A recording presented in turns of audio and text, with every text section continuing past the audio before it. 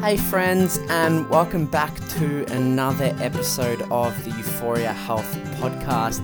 For any new listeners out there, my name is Matt Sapala and I am your host. Having the opportunity to educate and inspire people to make more healthful choices every day really fills my cup. By my way of background, I'm a qualified personal trainer and I'm currently studying a Bachelor of Health Science majoring in nutrition. As a young kid, I was extremely overweight and never really placed a high priority on my health or well-being, and it never really impacted my life until the age of 13 and 14. I started moving my body with a purpose and watching what I ate by gaining inspiration off the internet at around about this age, and little did I know this was the beginning of something that would impact my life in a detrimental way. I battled for years, emotionally eating and restricting the bad foods during the week, and then relying on willpower to get me through. Then on the weekend, when the willpower ran out, I would be binging on those exact same foods that I deprived myself on during the week. Followed by some guilt-filled training sessions, well not some, a lot of guilt-filled training sessions where I would run myself into the ground as punishment for the foods I consumed, and I soon realised that this is a completely unsustainable way of losing weight. Having been through that and come out the other side, I want to be a coach that inspires you to daily create habits that impact your life healthfully, and I want these things to last for a lifetime. I don't want to be a coach that promotes quick fixes. I want to be a coach that is your only fix. Back to this week's special guest, guys. I was extremely humbled to have one of my idols on the podcast and an absolute icon in the whole food practical nutrition space, and that's nutritionist and dietitian Lyndi Cohen. Lyndi makes it her life work to help people understand the psychology behind binge eating and subsequent eating disorders. She aims to stamp out diet culture and sheds light on just how detrimental this diet culture can be. Lyndi aims to reduce the rules we associate with food and bring it back to basics. Eat whole foods majority of the time and move your body in ways that you enjoy, because after all, that's the most sustainable way. She truly is preaching sustainability and helping people understand the true meaning of nourishment for your body from the inside out. Lyndi focused less on your physical appearance and more on your relationship with food, which is an area I believe is so important. When you're 50, guys, the size you were when you were 18 won't matter, but your relationship with food and the habits you have around food will. During today's episode, we chat at length about the above topics, and I wish that I heard this podcast when I was in the midst of my dieting phase. Guys, if this episode can help even one person, I will be an extremely happy man. In saying that, a little disclaimer that the content we chat about may be triggering for some people that are going through anything very similar, so don't hesitate to reach out to myself and Lyndi and to the support networks that are listed in the show notes. Again, friends, the Euphoria Health Podcast is not intended to be medical advice, and any changes to your diet and lifestyle should be done under the guidance of a healthcare practitioner. That's all from me, friends. I hope you enjoy the show as much as I did, and I cannot wait to see you on the other side. Lyndi Cohen, welcome to the Euphoria Health Podcast. Thanks for having me. I'm so excited to have you on. I was saying to you just off air before, you are literally like one of my idols. So this is a real pinch me moment having the opportunity to interview you today. Okay, well, I hope I can live up to that hype, because that's a pretty high pedestal. You already have lived up to it. Like anyone that knows you, you're doing some incredible work within the nutrition space and really changing the stigma associated with complexity around food and really making it simplified so we don't have to open up this whole big can of worms that comes along with the mental battles associated with food. I know we're going to get into that later in the show, but how have you been through 2020? I know it's been a roller coaster of a year. How are you doing? I'm actually doing pretty well. I know it's been a bit of a crazy one. But I've been pregnant for, I guess by the end of it, I would have been pregnant for 9 months of it. So I've had something to look forward to, and a really kind of nice time. When I was pregnant and I wasn't drinking, I didn't have to pretend that I wasn't drinking to anyone because there was nowhere to go. So there are silver linings. Like I never had to wear a bra. I didn't have to wear makeup. Like, you always got to look at like the good things that happened as a result of this as well. I can't relate with the bra and makeup side of things, but I was rolling around the house with pretty much nothing on, which was awesome. Yeah, it's so fun. No, it's so good. And I think this time, as challenging as it has been for some people, it's really given us the opportunity to slow down. And, like our life was so manic, whatever aspect that we were in before COVID. So having this forced shutdown has given us the ability to really focus on what's important in our life. And I think we're a bit addicted to busyness and productivity. And I think it's just been a really good opportunity to stop and slow down, get good at saying no. I definitely have. But the trick is now when things do open up is how do we not fall back into that pattern of perpetual busyness and chaos and the anxiety that can come with it, which is something I know pretty well in my life. So I think that's going to be my challenge for 2021. Yeah, totally agree with that, Lyndi. And it's funny you say that. I was listening to a podcast this morning on my walk, and one of the interviewers said that the way we are in our society, we label like our burnout and our adrenal fatigue as like a pedestal thing, like it's a bucket list item to tick off, and we really associate that with being like the right thing to do. When if you really stop and think, it's such a horrible thing. Why would we associate that with working hard, and why is that associated with success? You know what I mean? And I think I know a lot of successful people, but I don't know that many people who are deeply happy within themselves and in their lives. And I definitely don't often see a correlation between those people who are typically successful, where people look at them and go, oh, I wish, wow, look how successful she looks, or can't believe he bought that house. And when you really just like scrub down to it, you're like, you know what, from what I've heard, they're not actually super happy, and that's a really stressful life. And if that's what success looks like, then we actually need to go, I don't want that kind of level of success. I want a different kind of success where I can fall asleep at night easily and I don't stress about what I ate that day or stress about how I'm going to get through the next week. Yeah, I totally agree with you there, Lyndi. And I guess this is an area that me and you both know really well. And that's, I guess, if we're looking about success in the health and fitness industry, we often associate with success or quote unquote healthy with how we look. And we associate all of our healthful, in a quotation mark, decisions based on our overall appearance, which I think is super, super detrimental. And I'd love to unpack that a little bit later on in the show, because I know you have such an amazing story to share. And I think a lot of the listeners out there will definitely be able to relate. So, Lyndi, I'd love to know what life was like for you growing up, and what was your earliest memory of food?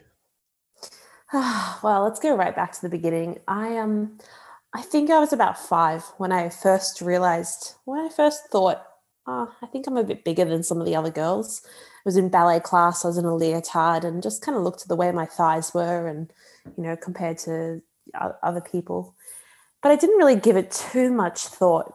I was always this really sporty kid. I've got twin older brothers, so my entire life was trying to keep up with them, trying to be one of the boys.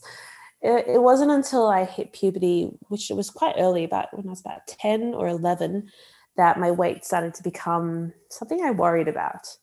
And I basically went to see a dietitian who said to me, hey, you're actually a healthy weight. There's nothing wrong with you. But I understand that you probably want to weigh less, that you probably want to be perceived as slim. And so if that's the case, then this is what you could eat to get to that point. And so began a very long and torturous relationship with food, where I would go to appointments and get weighed, and the success of my eating for that week would be determined by how much I weighed, where I was told that I'm a good girl for being the correct weight, when it didn't really matter how disordered I got. And, by the end of it, over the next 10 years, I became incredibly disordered. One of the hard things I find about when you have an eating disorder, but you don't look like you have an eating disorder, is how socially acceptable these really unhealthy habits seem to be. Where, if you are underweight, people are like, oh, you really have to, you have to stop doing these things. But if you're overweight, then suddenly it's okay for, people to make jokes about you just skipping meals and not eating, or it was totally ignored by everyone around me, the fact that I was over exercising and developing these really deeply unhealthy habits. By the time I was 17, I had seen many nutritionists and dietitians at this point. I had become obsessed with nutrition in a way that, I guess, from an external person, you were like, oh, she just really cares about nutrition, and great. But I was deeply disordered. In fact, the reason I wanted to become a dietitian is for the very fact that I thought to myself, when I was finishing school, if I'm a dietitian, I have to be the right weight, because if I'm the wrong weight, then no one will come see me. And so I actually got into the profession for the wrong reasons. But I'm getting ahead of myself. When I got to 21, I reached a point where I had been dieting now for 10 years, and I had tried so many diets. And yet here I was at 21, deeply hateful of my body. At this point, I was technically morbidly obese based on the BMI, which is a stupid system. But anyway, that's where I fell on it. I had developed binge eating disorder, where I knew exactly what I should be eating. But the more I tried to eat healthily, or actually, no, the more I tried to not eat, let's be honest, the more I couldn't stop eating. And I felt like such a failure. So I got to a breaking point. And I remember the moment where I went shopping for clothes, and I, was trying on bigger sizes and bigger sizes, because I was, the more obsessed I become, the more weight I was gaining. And I looked in the mirror, and I was just so deeply sad. Not sad, I mean, yes, sad about my weight, but more sad about the sadness of this person who was looking back at me. And I drove straight to my GP after this, trying on these clothes. And that's where I was diagnosed with anxiety. At this point, I wasn't diagnosed with an eating disorder, because no one had been able to pick it up for the last 10 years.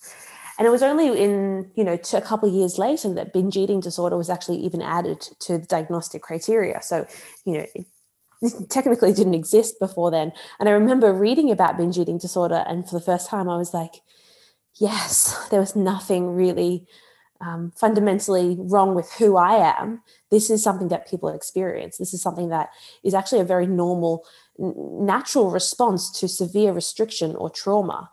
And so from the age of 21, at this point, I'd gone through my degree, become a dietitian, and I graduated thinking there is no way that I'm going to practice in the same way that those people who I had been sent to when I was younger had treated me, because I think it was more harmful than good. And so I thought, all right, until I have to sort out my relationship with food, my relationship with myself, before I can be a great practitioner. And in fact, I really believe that, if you have, some people might go, well, if you've had an eating disorder, you probably shouldn't be, helping people in this way. And I actually think, no, because I've had binge eating disorder before, because I've understood how dark and deep eating disorders can get, I am so empathetic and understanding, and I have so much capacity to help people through that. So I actually think it makes you a better practitioner. So, yeah, that's where I was. I was 21. I'm now 30, and so I've spent the last, almost a decade now, working on my relationship with food and getting to a point where I'm now a fully intuitive eater, the kind of person who I might forget to eat because food doesn't control me anymore. I don't lie in bed at night feeling guilty for what I've eaten. I never feel like I have to start over from scratch. I exercise because I genuinely really enjoy it, and it makes me feel good. And the thought of calories does not even come into my brain. And I think I couldn't have imagined how life-changing that would be. And life-changing is not a word I just throw around, by the way. But when you are so unhealthy around food, it does take over your brain. And I think it's really hard for us to actually stop and go, this isn't the way it's meant to be. I don't need to spend the rest of my life, every Monday feeling like I have to start from scratch every day. And I think that's just the point I needed to get to before I thought it's time for a completely new approach. Wow, Lyndi, I have so many light bulbs going off in my brain right now, and we could open up so many different cans of worms, which I want to touch on later, a little bit later on in the podcast. And something resonated with me when you were just speaking then, and it was about having that restriction mentality. And I definitely experienced that. And a lot of my listeners would know how detrimental that was for me in my mental health. And I remember distinctly, I was coming from a calories in, calories out perspective, always chasing to lose weight. I was quite a big kid as well. I was about 100 kilos when I was 12 years old. And I was not unhappy, so to speak, but I always knew that like maybe I was a little bit bigger, like you said, than the other people. And it got to a point where I was just recycling through these diets, and I found this calorie counting aspect. And for me, like, it was amazing when I first started, and oh my God, looking back on that now, it's just like how much trauma that caused me through the 3 or 4 years that I did. And the turning point for me, the whole process for me was sticking to my calories, which weren't even accurate at that point in time. I was having 1,200 calories as a 16, 17-year-old, which is something that a toddler should eat. And then restricting myself. And then on the weekend, I would just binge and eat anything and everything. And, I'd use this mentality that calories don't count on the weekends, right?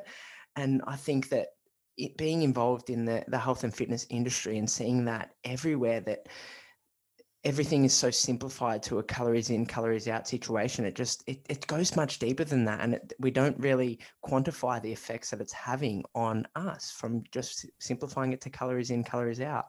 Yeah, it's deeply terrifying. If you think about the fact that, I don't know the actual percentage, but let's say it's 90% of healthcare professionals / the health industry think that telling people that they need to eat fewer calories is the right way to go about it, even though we know statistically it does not work. Not only does it not work, but it causes damage. And yet this is still common practice. It blows my mind. And you have different celebrities selling different kinds of diets and under the guise that this is not a diet. That's one of my pet peeves at the moment, this whole idea of people saying, oh, well, diets are bad. But buy this diet book that I'm selling at the same time. And it's just, it's confusing people even further who are trying to do the right thing, trying to be healthy for health's sake, and getting caught up in, whether it's calorie counting back when we were a bit younger, and now it's macro counting is the new calorie counting, and it'll be something else at some point. And we're just recycling through new diets. It's funny how the human brain works, how we're always looking for that sort of quick fix mentality within a new diet that enables us to get to our goals, but disregard everything else in the process. And we always want to go for what we want to be at the end. We always want the destination, but we never actually want to live in the journey. Because rules are easy to follow. Rules are enjoyable. And I think we have to actually recognize the fact that when you're in an eating disorder, there is a sense of enjoyment that comes from it, an addictiveness that you get kind of a high off the fact that you are being, quote unquote, being so good or sticking to something so well. And so I think that's one of the hard things about recovering from an eating disorder or getting out of that mindset, is because when things are going, well from an eating disorder, in the eating disorder world, you don't want it to stop. You actually like who you are when that's happening. And I think that's a really important thing to realize, that it's kind of like this short-term version of yourself who you're like, oh, I like who I am at this moment. And until you realize that that version of you is deeply harmful, that's keeping you stuck in the same place that you've always been, and until you're willing to let go of the joy that you might get from the eating disorder, you'll stay stuck exactly where you are, and potentially getting worse, because if an eating disorder doesn't get treated, we know statistically it does get worse over time. Yeah, so beautifully said there, Lyndi. I'd love to, before we take this conversation any further for the listeners at home, define what the diet culture is and how an eating disorder is clinically diagnosed. So for an eating disorder to be diagnosed, you've got different criteria for different eating disorders. So for anorexia nervosa, for example, you have a weight that you need to be under based on BMI, and you have certain kind of other criteria, like if you're a girl, you lose your period. The thing is that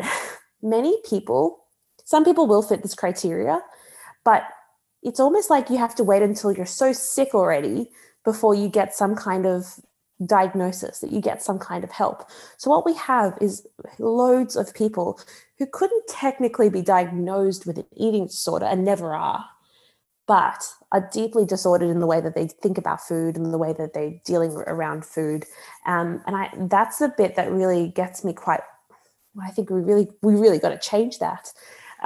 So for example, if you're diagnosed with binge eating disorder, you have to have the same, feel out of control around food, at least once a week, ongoing for several months, before you're diagnosable. But what we know about binge eating is if you don't treat it, these things get worse. So we're actually waiting until people get pretty sick before they can get a diagnosis. And as I mentioned before, if you don't look like you have an eating disorder, the chances of you being diagnosed appropriately are pretty slim, because it's more socially acceptable in our culture to be to be a slim weight.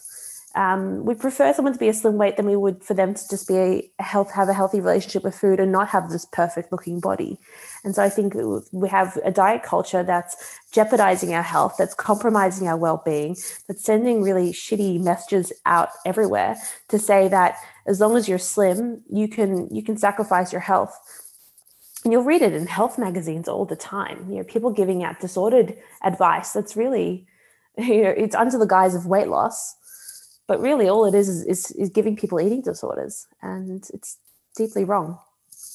Yeah, I would totally agree with you there, Lyndi. The misinformation out there is just extremely, extremely detrimental. And I've said this time and time again, everyone's a nutrition expert when it comes to talking about nutrition. And, the consumer doesn't know whether to distinguish Sally on Facebook posting her 7-day transformation challenge and a qualified nutritionist who's actually been to university to study and understands the body on a chemical level. Like, it's crazy how the human brain can't distinguish between the two bits of advice. And scarily, when we ask people, where do you get your health advice from, majority of people are saying social media. So it is kind of wild. And the reason that Sally on social media does so well is because what she's putting out there is hugely compelling. She's dishing out rules. She's giving out a meal plan. She's telling people when to eat, what to eat. And this is very easy to follow. But the people who are not giving that advice, who are giving more general advice, they're the ones who probably have the credentials, who know what they're talking about, but it's not going to get shared far and wide.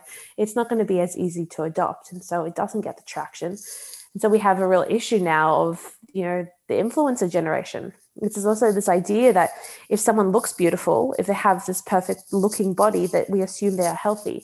What we don't see, of course, is the potential eating disorder that's happening, or the depression that means that they're not eating enough, or the complete obsession with the gym that means that they have no social life as a result of, them needing to have this perfect body. It's deeply flawed. And I think one of the things that's happening at the moment is you have Pete Evans' career kind of just imploding on, it's kind of been a while in the making, but that's an example of someone who got really extreme views with no evidence behind them.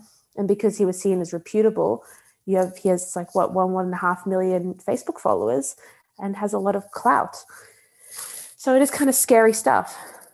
Yeah, I totally agree. And that's something that's really, really blowing up on social media at the moment, the Pete Evans movement. But that's another conversation. We'll unpack that a bit, maybe at another time. And I want to take it back a bit, Lyndi, when you mentioned the undiagnosed eating disorders. And that's another thing that sent off alarm bells in my head, because at the point in time when I was going through my quote unquote dieting phase, I didn't know what an eating disorder was, and I didn't know that my patterns were distorted then. And only looking back now, I realized that, wow, like my eating patterns and my eating behaviors and my eating mindset were completely distorted. And I was never diagnosed, and I never had this sort of stereotype image of what an eating disorder would look like. And it's an illness that's in disguise.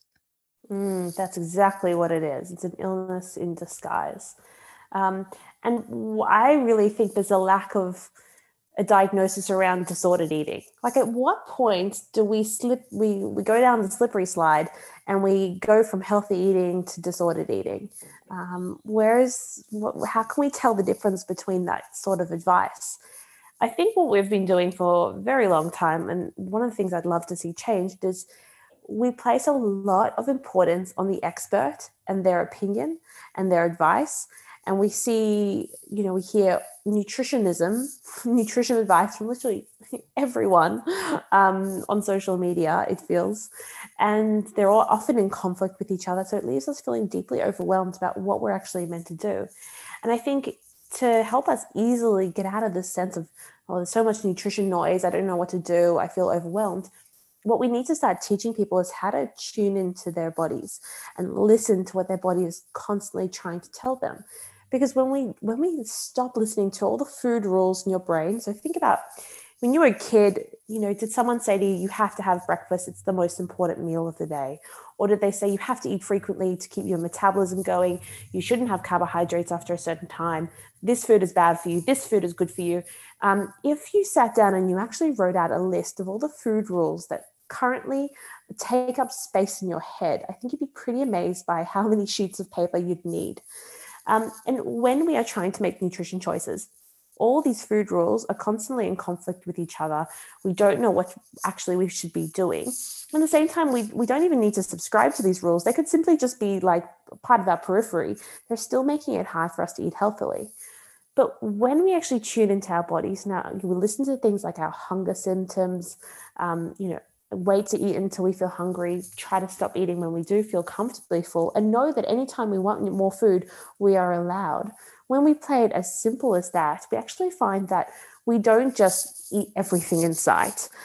In fact, what ends up happening is when we try and restrict what we're eating, our body goes into this famine response. It feels like there's a starvation happening. And as a result, you almost go into this primal state where you need to eat everything in sight. And I don't know if anyone listening has ever had a binge, it kind of feels like that. It's this deep sense of you're out of control. It's you know you don't want to be doing it, but at the same time you can't stop it. You can't stop the behavior. And so I think what we need to do is work out, right, what are these food rules that are currently running amok in our brain, and see if we can just get back to listening to our hunger. When we listen to our body, what we find is that we don't just want to eat chocolate and cake and burgers all the time. It's like when you come back from a holiday and you've spent the whole time eating out, what you really crave is healthy food and home cooked meals and, and moving your body to feel strong again. And so I think when we actually do give ourselves permission, we actually find that our body craves a whole balanced array of food. It doesn't just crave, quote unquote, bad foods. And I think that's the real revelation. Many people probably don't have binge eating disorder, but I think pretty much everyone I speak to can relate to some degree of emotional eating or overeating and then feeling guilty about it. So this method, of teaching people to listen to their body is useful for everyone. And I will say that when you are a healthcare professional, the advice that you give to someone with an eating disorder and the advice that you give to someone without an eating disorder should be the same advice. If your advice is like, okay, well, I can give this advice to someone who's overweight, but I wouldn't give this to someone who is anorexic. Well, aren't you simply giving the person who's overweight eating disorder advice then? We need to have advice that, whether or not you're underweight or overweight, you're still going to be able to do it. Things like, we could all do with eating more vegetables and cooking at home and exercising for enjoyment, and finding ways to make healthy food really enjoyable. It doesn't matter where you sit on a disordered spectrum, wherever you sit on a weight spectrum, this is the kind of advice that we need. Advice that is universal, that's healthy for all of us. And I slowly think we are getting there. Slowly but surely. Definitely, Lyndi. It's a long process, and it's a real transformative sort of time trying to reverse years and years of ingrained habits in our society and in our belief systems about what we deem to be healthy. And it does take time. And I think we've oversimplified an extremely complex topic to make it even more complex than what it already is. Like if we just go back to the absolute basics of what is known to be what is known to work, which is the one thing that everyone agrees on, that fruits and vegetables are healthy. Let's incorporate them more. And we know that 10,000 steps per day is fantastic for our overall health and well-being. So let's try and get to that. If we just focus on those two sort of main things instead of worried about intermittent fasting or calorie counting, like there's so many different approaches to a simplified thing. That's exactly it. I often think, so I have this app called Back to Basics, and the reason I called it Back to Basics is because I think we overcomplicate nutrition so much, and all we need to do is simplify it. Often I'll speak to people and they focus on the wrong thing. They focus on, let's say you only have 100 points of willpower to use up each day. They go and use like 80 points of willpower on choosing a certain brand of yogurt, as opposed to, all right, can I simply cook a little bit more this week? They basically are worrying about little things in their diet that really make no difference, instead of focusing on the basics, the big picture, the stuff that makes, all the difference. So it's the 80-20 rule very much. It's like, how do we spend, we spend so much of our energy on stuff that doesn't make a difference, but ideally we need to spend 20% of our attention on stuff that makes 80% of the difference. Love that, Lyndi. And I could not agree with you more. We often try and utilize these bonuses that help us boost our health, for lack of a better term, like intermittent fasting when used appropriately. And we use that as like our quick fix. But if our fundamentals aren't correct, like I was saying before, they're mostly whole foods 80% of the time, moving our bodies more. Like if we're going to implement intermittent fasting, it's not going to make a difference. We're just going to spiral out of control again because our fundamentals are not down pat. I mean, everyone can intermittent fast and get results. That's not hard. The real question you need to ask yourself is, can you do that for the rest of your life? Can you sustain whatever it is? And this is, so whether it's intermittent fasting or you're wondering about keto and you're going, is this a healthy diet? I don't know. The one question you need to be able to answer is, can I do this for the rest of my life? And if the answer is no, then you know the answer. That is exactly where the diet is going to get you some temporary results, and then ultimately going to lend you right back to where you were before. And so that's just an easy one for you to do. Can you do it sustainably? And if you can't do it, then don't even do it temporarily. Yeah, Lyndi, that's such a really important point there, because being in the fitness industry as a personal trainer, I often see people and they explain to me they're doing restrictive things, which I'm trying to encourage them to become more holistic and really dig deeper and find out the root cause as to why they're doing. I guess I've got two parts to this. I'll touch on the first part first. So I guess when people know that they're doing restrictive measures, like, for example, they're not eating carbohydrates for a week, but they know that's restrictive, but then telling themselves that it's only for a short period of time, what is your advice for the consumer in that point in time when they know it is restrictive and they think to themselves that they're only going to do it for a short period of time? What is some alternatives in terms of that? Well, I think what we know is that when someone does something like this, the results are always temporary. And so beyond that, most people end up regaining more weight than they originally lost. And each time we try one of these things, let's say we go, all right, well, okay, I really have to be good. And so what we do is I'm going to have to, cut out carbohydrates. All we're doing is we're swinging the pendulum a little bit further. So if you think about health as a pendulum, you're swinging from one side to the other. Every time we try an extreme approach, like cutting out carbohydrates, we're swinging the pendulum a little bit further. So we're almost like predicting that the come down after the carbohydrate load, after the carbohydrate cut, we're almost predicting that we're going to now overeat even more. And so once we've overeaten even more, now the guilt that we feel is going to be more intensified. So now the measure we're going to need to take to outdo what we just thought we messed up is going to be even greater. And so each time we're trying these attempts, what we're inadvertently doing is we're becoming more and more extreme. We're getting further and further away from balance, which is when that pendulum is no longer swinging at all. And so basically, you're setting yourself up for this extreme, unhealthy, all or nothing, and totally unsustainable way. And the trickiest thing in health is this idea that we need patience. If you are like, let's say you are trying to recover from an eating disorder, for example, it takes a really long time. If you've been dieting for 10 years, 20 years, 30, 40, 50, it's going to take a bit longer than a 12-week challenge to get you back into a point where you feel normal around food. And if you find that you've been yo-yo dieting for many years, you're not going to just suddenly get results really quickly. So the hardest thing we can accept is that any kind of stimulus that's telling us that a quick fix is a good fix is actually deeply unhealthy. So this is why I hate before and after photos, because they don't tell you anything about what happens after the after photo. They emphasize the fact that weight is really important when we know it doesn't tell us this whole picture about someone. And just be really careful of any kind of approach where they're giving you like a deadline, a timeline by which you need to accomplish it by. I think that would be a cue to run really far. But basically, I would say to someone who is doing these kinds of approaches is, and you kind of have to, you can give them a word, but that they're probably still going to do it. Just be like, if you can't maintain that for the rest of your life, it's probably not going to be useful. Even if you do lose the weight, you'll probably regain it again. We can have a chat about that once you've realized that. Yeah, I think everyone sort of has to come to their own realization at some point in time. And I know that from my own experiences within my own dieting phase, that I had people giving me subtle hints about the behaviors and the mentality around food. For example, I was counting cucumber in my fitness pal. Like when I look back on that now, I'm just like pulling my hair out. I'm like, cucumber's 90% water, and I was putting it in my fitness pal. Like what is going on?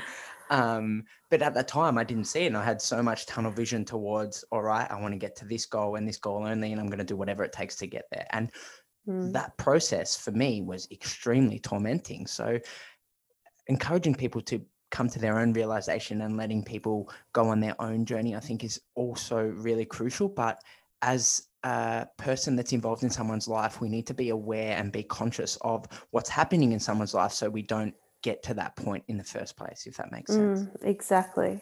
I will say, though, that generally just logging food in MyFitnessPal, if you're listening and you do have that behavior, then that is a little bit of a sign that you probably don't have a healthy relationship with food, and that it's probably not, it probably could do with a little bit of work. So just think about that. Yeah, totally. A lot of my community would know that I'm not necessarily against calorie counting, because I think it does serve a purpose if you're training for a competition, if that's your goals. But for the purpose of this conversation, the purpose of longevity, it's not something that we want to be incorporating in our lifestyle. And it's great to understand the nutritional value from food, but I don't think it's relevant. I think if we come back to listening to our body's signs and signals, then we can't go wrong. It's really interesting because if we look at calories of food, so let's say to work out how many calories someone needs, I would take a few basic measurements. I'd look at your height, I'd look at your weight, your energy expenditure, and then I'd estimate based on things like your age and your gender, how much energy I think you're using each day. Then I'd try to work out how many calories I think you need. Now, that's a very basic and very inaccurate way of working out how much energy someone uses. And what we know is that depending on a whole bunch of other factors, some things like, how well you slept, what the weather is like that day, hormones, you're going to burn a different amount of calories every single day. And research shows that when you actually listen to your hunger, people eat within 50 calories of their energy requirement for the day, which is deeply accurate. So we can't even compare. If you want to eat the appropriate number of calories, calorie counting is actually a very clumsy approach. It's a very inaccurate approach. And I see no longevity in it. I personally see no purpose in doing it, even in the short term. When you have an inbuilt weight management system that is your appetite, that's sole purpose is to manage your weight. There is no other reason why we have appetite, but to tell us that we need more energy or we need less energy. So if we stop tuning into, letting an app tell us how and when to eat, and we listen to our bodies, some days you will burn less energy and you need to eat less, and some days you'll burn more, you'll be more hungry, and that's perfectly okay. It's normal to have hungry days, and on those hungry days, we actually do need to eat more, and that in turn supports our metabolism. Yeah, definitely. I think I couldn't have said it better myself, Lindy. That's fantastic advice there. Now, I want to unpack the thing that I was mentioning before, and that's surrounding goal setting. And it was, again, relation to sort of this fitness industry, and not necessarily fitness industry, I guess the whole health picture of health and how society deems someone to be healthy.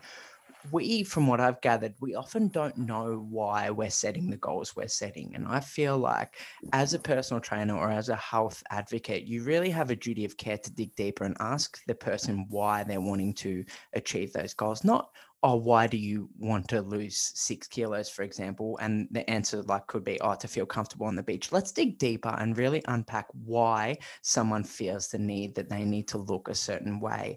And it's so common that the often answer that I get is, I don't know. And people really don't know what they really want. They're only going off what they see every day. And I find that really disturbing.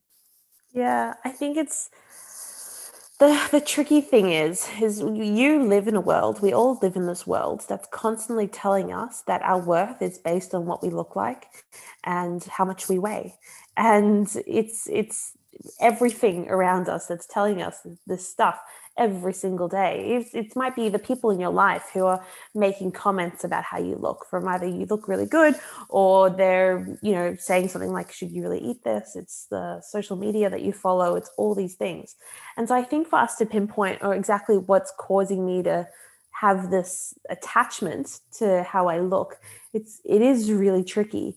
I think you're spot on that we have to dig deeper to try and understand what is someone's motivation for doing something, because we don't, so often we can do things because we think we're doing the right thing. And if we don't have the right motivation for it, firstly, it's not going to stick, but also we can do some pretty unhealthy things to our body. One of the things I'm serious about is this idea that it's not worth sacrificing 95% of your life to weigh 5% less. And it's something that, anyone who's dieted is going to be able to recognize that, it's so right.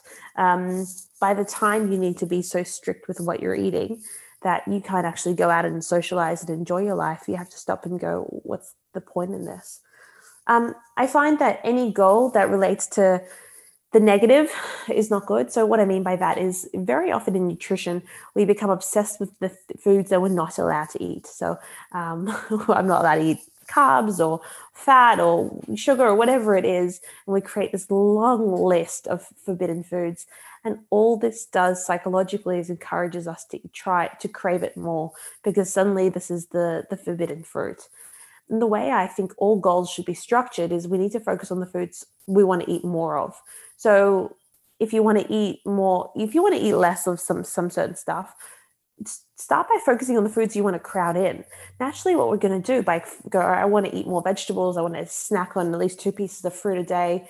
As when I do crave something sweet, what we're going to do is we're going to crowd out the less healthy options, and we're not going to feel deprived. We're not going to feel like we're missing out because those foods are still allowed. We've simply changed the way that goal is orientated in our lives. And the exact same thing applies for exercise. What we want to be doing is talking about ways that we can include it, but include it in a way that's deeply enjoyable. If you are setting a health goal and it is unenjoyable, it is not sustainable. People often say to me, they're like, oh, I feel like I just need better willpower. No, you don't need better willpower. You need to stop relying on willpower. Willpower is this fair-weathered friend. It's a crappy ally. You have to be well rested and not busy and basically be on holiday all the time in order for your willpower to work. But the reality is we all live in these crazy busy lives, and our willpower is just not going to have our back. So what you need to do is find health goals that just feel so easy and enjoyable. They become your preference, and they aren't a struggle to stick to. So what I'm saying is, if you make sad, boring salads, That's going to be completely soul destroying. It's going to suck the joy out of food. And no, it's not going to be sustainable. Maybe you'll be able to do it for a few months, maybe even a year. But at some point, you're going to realize, I don't want to live this way. So the thing about goals is, how can we make them enjoyable? If exercise is ever not enjoyable, you're doing it wrong. There are so many different ways to exercise and different things we can be eating. So just think about, does this feel good to me? And if it does, keep going. If it doesn't feel good, let's ditch it. Yeah, absolutely love that, Lyndi. That is fantastic advice for goal setting. And if you guys take anything out of this, nothing out of this podcast, but that is an amazing bit of advice. Lyndi, I'd love to unpack something that we sort of touched on before, and that's the language associated with how we communicate with people. And I think this is such a really important and vital step for anyone that is known of someone that is dieting or is dieting themselves, and can pay attention to the signs and symptoms of people talking to them around them. And often it's going back to how we paint this picture of health as what we look like. And we go and catch up with friends that we haven't seen for a while, and they say, oh my God, you look great. Like, you've lost so much weight. You look so thin. But we're not even going to unpack what they've been doing to get there. And if that person has potentially taken restrictive measures and they're doing this completely unsustainable approach, it almost reinforces the behavior in the first place. So I think our language associated with that is super, super important. Would you agree? Spot on. So true. When I was probably at the height of my eating disorder phase, I lived away from home for uni, and I basically not eat during the week. I use a few disordered habits and do these things that were deeply unhealthy. And I'd go back and see my family during the weekend, and they'd say, "You look so amazing. Whatever you're doing, keep doing it. Wow, just so impressed by you." And inadvertently, what they didn't realize is they were endorsing my eating disorder. They were telling me that these really unhealthy habits that I was doing were completely brilliant and wonderful and needed to be continued. So my self-worth was very tied into that. And you can't underestimate how often this happens, where we are inadvertently endorsing someone for a really unhealthy habit. Now, is there a time and place where we can say to someone, oh my goodness, you look so great? Yes, absolutely. Is there a time where I think we should ever say to someone, oh my goodness, you're so thin, and mean it like a compliment? No. I don't think we should ever be commenting on someone's weight, gain or loss. Now, if you are worried about someone, let's say they've gained weight or they've lost weight, you can ask them the question, hey, is everything okay? You don't need to mention the weight at all. You just need to go and ask them the question. Typically, if someone is going through a bit of a weight change, there is a lot of change going on, and there's a lot of emotional stuff that's happening for them too. I think it's deeply wrong to assume that if someone's lost weight, it's a good thing, and if they've gained weight, it's a bad thing. Sometimes people are heavier and they're much more comfortable and happier and healthier. I find now that I'm pregnant at the moment. I'm 34 weeks pregnant, and I find it so hard when everyone thinks it's their right to comment on our bodies. So for me at the moment, it's questions like, oh my goodness, you're so huge. Are you having twins? You look like you're just about to pop. And I know other women, they get comments like, oh, you're so tiny. Are you sure you're even pregnant? And either way you kind of slice this, it's not helpful, or it's not a nice thing to be saying. I know there'll be people out there who are like, well, you're being, too sensitive, really. We can't say anything anymore to people. We can't comment. And I'm saying you can. Just don't comment on someone's weight. You never know if you're doing more harm than good. If you really give a shit about your friend or your family member, simply ask them how they're going, compliment them on something that isn't related to their weight, and I think you're going to be in a much safer zone. Amazing bit of advice there, guys, as well. This is such an amazing conversation, Lyndi. I'm loving it. And I think that's really, really important as people that are associated with people that we know of that are doing some sort of dieting phase, or they notice they've got some distorted eating behaviors. I think that's really, really important as well. Lyndi, this transformation that you went through, no doubt it would have taken a long time to change those habits, as we touched on before, dieting for almost a decade and then trying to reverse those emotional rules that we associated with food. I'd love to know in a nutshell what that process looked like for you. And now looking back inside, when you do notice those sorts of signs and symptoms coming back, like of going into that diet phase again, if they happen, what do you do to combat it? Such a good question. It did take me a really long time to recover and get to where I am now. I will say that one of the things I first started doing is I read up about intuitive eating, which is this idea that I've talked about briefly, is we're simply listening to our hunger and letting that smart weight management system of our appetite guide us about when we should and shouldn't be eating. And so what I started with is just simply trying to work out when I was hungry. And after decade of dieting, I had no idea what hunger felt like. I'd look at people and they'd order dessert, and halfway through the dessert, they'd get bored of the food and they'd push it away and they just didn't feel like eating anything more. And I was like, who are you? How does that happen? Or I'd look at someone and they wouldn't finish everything on their plate. And I was like, oh, I can't do that. I realized I was doing things like I'd sit down to a meal and I'd already start thinking about seconds when I was going through like the first few mouthfuls. I think that was another moment where I was like, oh, I don't think that's the way everyone is.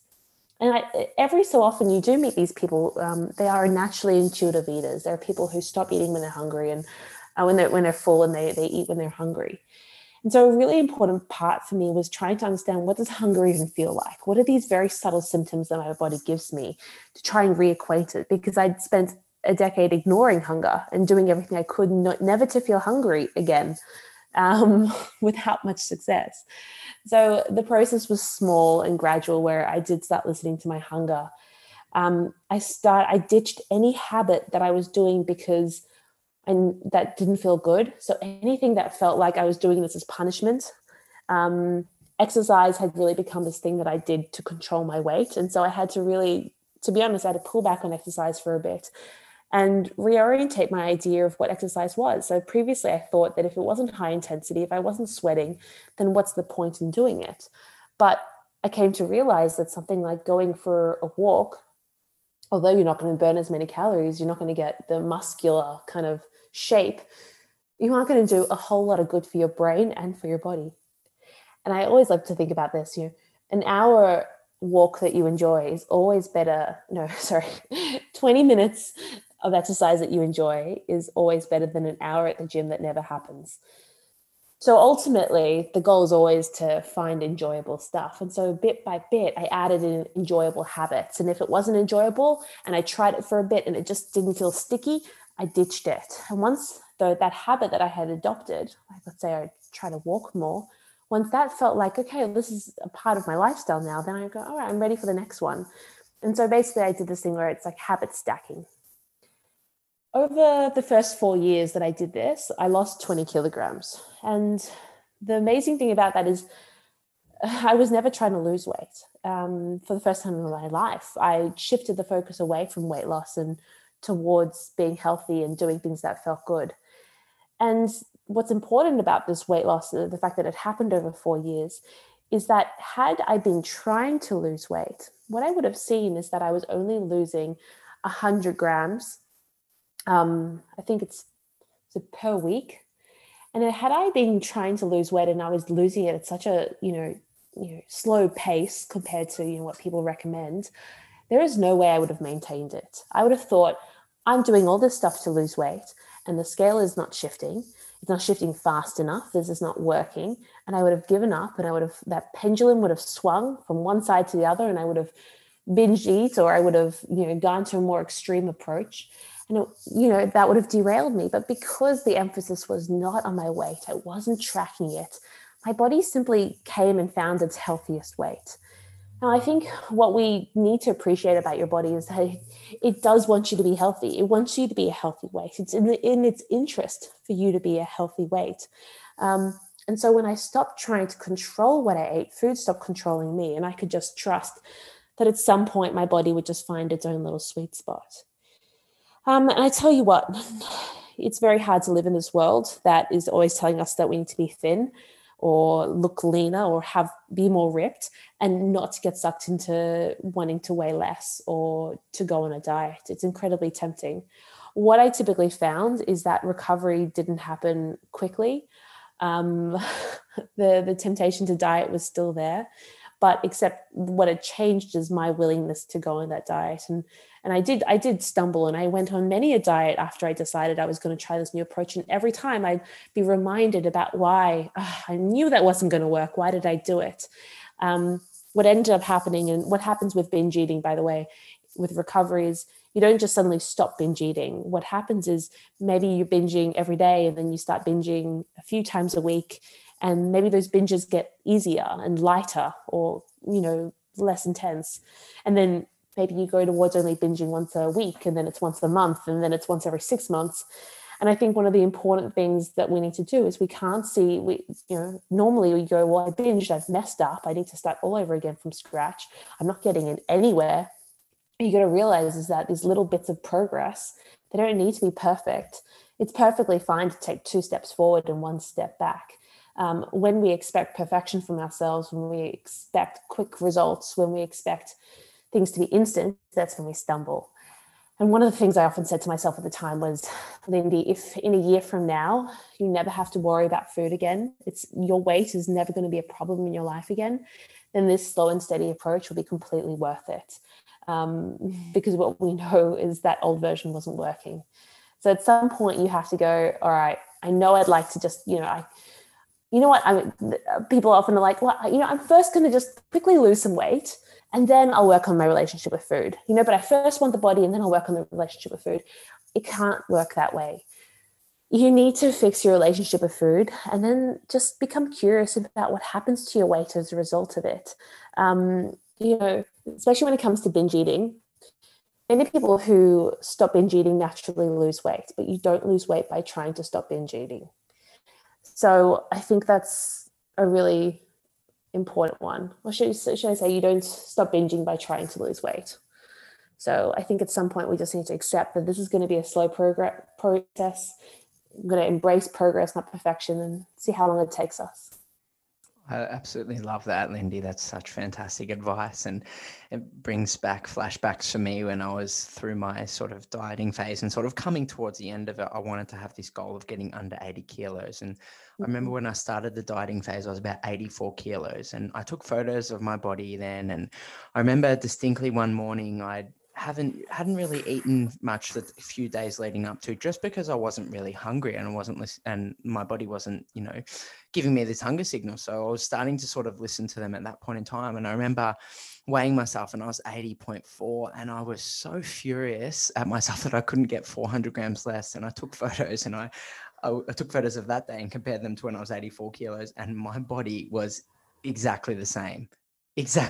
So for me to focus on losing 4 kilos and have this extreme sort of pressure and anxiety around losing that 4 kilos when the photos showed the exact same picture, it was the same person looking at me. I just look at myself, and that was like a big turning point for me. Like, whoa, your weight's not defining you. Like this is nothing. I think so many of us are going to be able to relate to that. This idea of having this goal number in our minds about where we want to get to with the weight. Well, I previously weighed this much and therefore I want to weigh this much again, or this is just a number that I think is going to make me feel happy. The interesting thing about that is when we do get to that weight, very often it's never enough. That goalpost just shifts a little bit further. Or it's just this idea that I'll be happy when I get to that weight. I don't know if you've ever had this moment where you've looked back at an old photo of yourself and you've gone, oh my goodness, look how good I look. I look amazing. And yet you can go back to that time in your brain and be like, I don't remember feeling that way. I remember waking up that day and feeling guilty about what I'd eaten the night before. I remember not feeling like I looked attractive. I remember feeling really crappy about myself. And I think when you have that moment, it's evidence to the fact that your body image has nothing to do with what you weigh. It is about how you perceive yourself. And no, you won't suddenly be happier when you get to this goal weight. We need to first work on being okay with yourself, being okay with your imperfections. And it's kind of amazing what ends up happening to your body when you do let go of that pressure all those rules that you're giving yourself and these really unattainable expectations. Your body is allowed to change throughout your life. You're allowed to shift weights, you're allowed to lose muscle, gain muscle, and allow for that natural ebb and flow in your life. And you don't have to remain in some certain body, and you don't have to get back to the weight that you were in high school. Yes. A million times, yes. That's so true, guys. Lyndi, I can't thank you enough for this conversation. It's been incredibly insightful, and I know we could probably chat for hours, but I know we're both pressed for time. I have one final question before we wrap it up. And knowing what you know now and being on the journey that you know, what would you say to your 11-year-old self if you were the nutritionist or the dietitian in your shoes? What would I say? Man, it's such an important question. I would not even allow that 11-year-old to end up in my session. I wouldn't see an 11-year-old kid. I'd wonder why that kid was being sent to me in the first place. And the conversation would be around that. Your body is just perfect the way it is, and you don't need to shift it. I think the conversation around health, and I did touch on this before, is it should be enjoyable. It has to be enjoyable. And if it's not enjoyable, you're doing it wrong. I think if you could try find the enjoyment in what you do, you're always going to have stability and consistency. And as I said before, it's really not worth sacrificing 95% of your life just to weigh 5% less. So at some point, we need to realize that healthy enough is good enough. I'll give you an example of like adding salad dressing. I think so often people are like, well, salad dressing might have a little bit of too much sugar, or it has a little bit of fat, and, do I really need that? But ultimately, salad dressing makes salad so delicious. It's the only reason I want to eat salad, let's be honest. So when you start adopting nutrition perfection, this idea that everything has to be perfect in order to be okay, and you take the joy out of food, then what you're left with is a very unsustainable kind of diet. And I think, when you start nitpicking on the wrong things like salad dressing or, the sauce that you're using, the things that actually help you eat healthily, you're actually making it so hard for yourself to eat healthily. We know that the reason people struggle with their weight has nothing to do with things like salad dressing, or whether or not you ate an extra piece of bread, or whether or not, your yogurt was the perfect brand of yogurt. These things don't matter. To get the fundamentals right. So we know we want to move more. We know we want to eat more vegetables. We know we want to cook more at home. And notice how I don't say we want to eat less takeaway, but I'm saying we want to cook at home more. And when we start doing these things, then it all just kind of falls into place. So keep the enjoyment in, and health is going to be easy. Beautifully said. I had a little chuckle at that Instagram post you put up, Lyndi, about the salad dressing was never the cause of anyone being overweight. Yeah, exactly. Like, that's not why anyone struggles with their weight. Salad dressing. So May true. we all have such problems. Yeah, especially when we're not even there yet to be having that conversation, when under 10% of Australian adults aren't even eating enough fruits or vegetables in their day. Exactly. And also, salad dressing helps you absorb nutrients. So it's silly advice to put salad dressing on the side. Love it. So true. Well, Lyndi, this has been incredible. I'd love to know where people can get in contact with you and find more about your Back to Basics app and your Keep It Real program. Awesome. So I am the Nude Nutritionist on social media. You can find me on Instagram, nude_nutritionist. My website's lyndycohen.com. And I do have my app, which is Back to Basics, which is, if you want to learn how to be healthy without dieting, it's for you. It's kind of an app to make it all seem easy and doable and help you with enough structure to help you feel like you know what you're doing, but plenty of flexibility and variety. And then I have Keep It Real, which is my program if you're struggling with binge eating, or feel out of control around food. If you feel like you know what you should be doing, but you find that you're not able to actually stick to it, then Keep It Real will take you through the steps that I learned to learn how to stop binge eating, how I learned how to stop dieting. And so you can basically reset yourself and create a much healthier relationship with food. And once you've done these things and you have this healthy relationship with food, you'll find that being healthy is just so much easier. Beautifully summarized. Lyndi, thank you so much for dedicating this time to record this episode. As I mentioned, you have been influencing my life for so long now, and it's amazing to be able to sit across from you and have this conversation. So thank you so much. Thank you so much for having me. It's been awesome. Well, there you have it, friends. Lyndi Cohen, you are an absolute wealth of knowledge, and I can't thank you enough for sharing your incredible wisdom with the Euphoria Health community today. Guys, if this podcast was triggering in any way, please don't hesitate to reach out to the support networks in the show notes. I really hope that you guys gained a lot from this episode and can start creating more sustainable habits with your food choices. Thanks so much for tuning in to another episode of the podcast, friends. I will see you next time. Have a great week.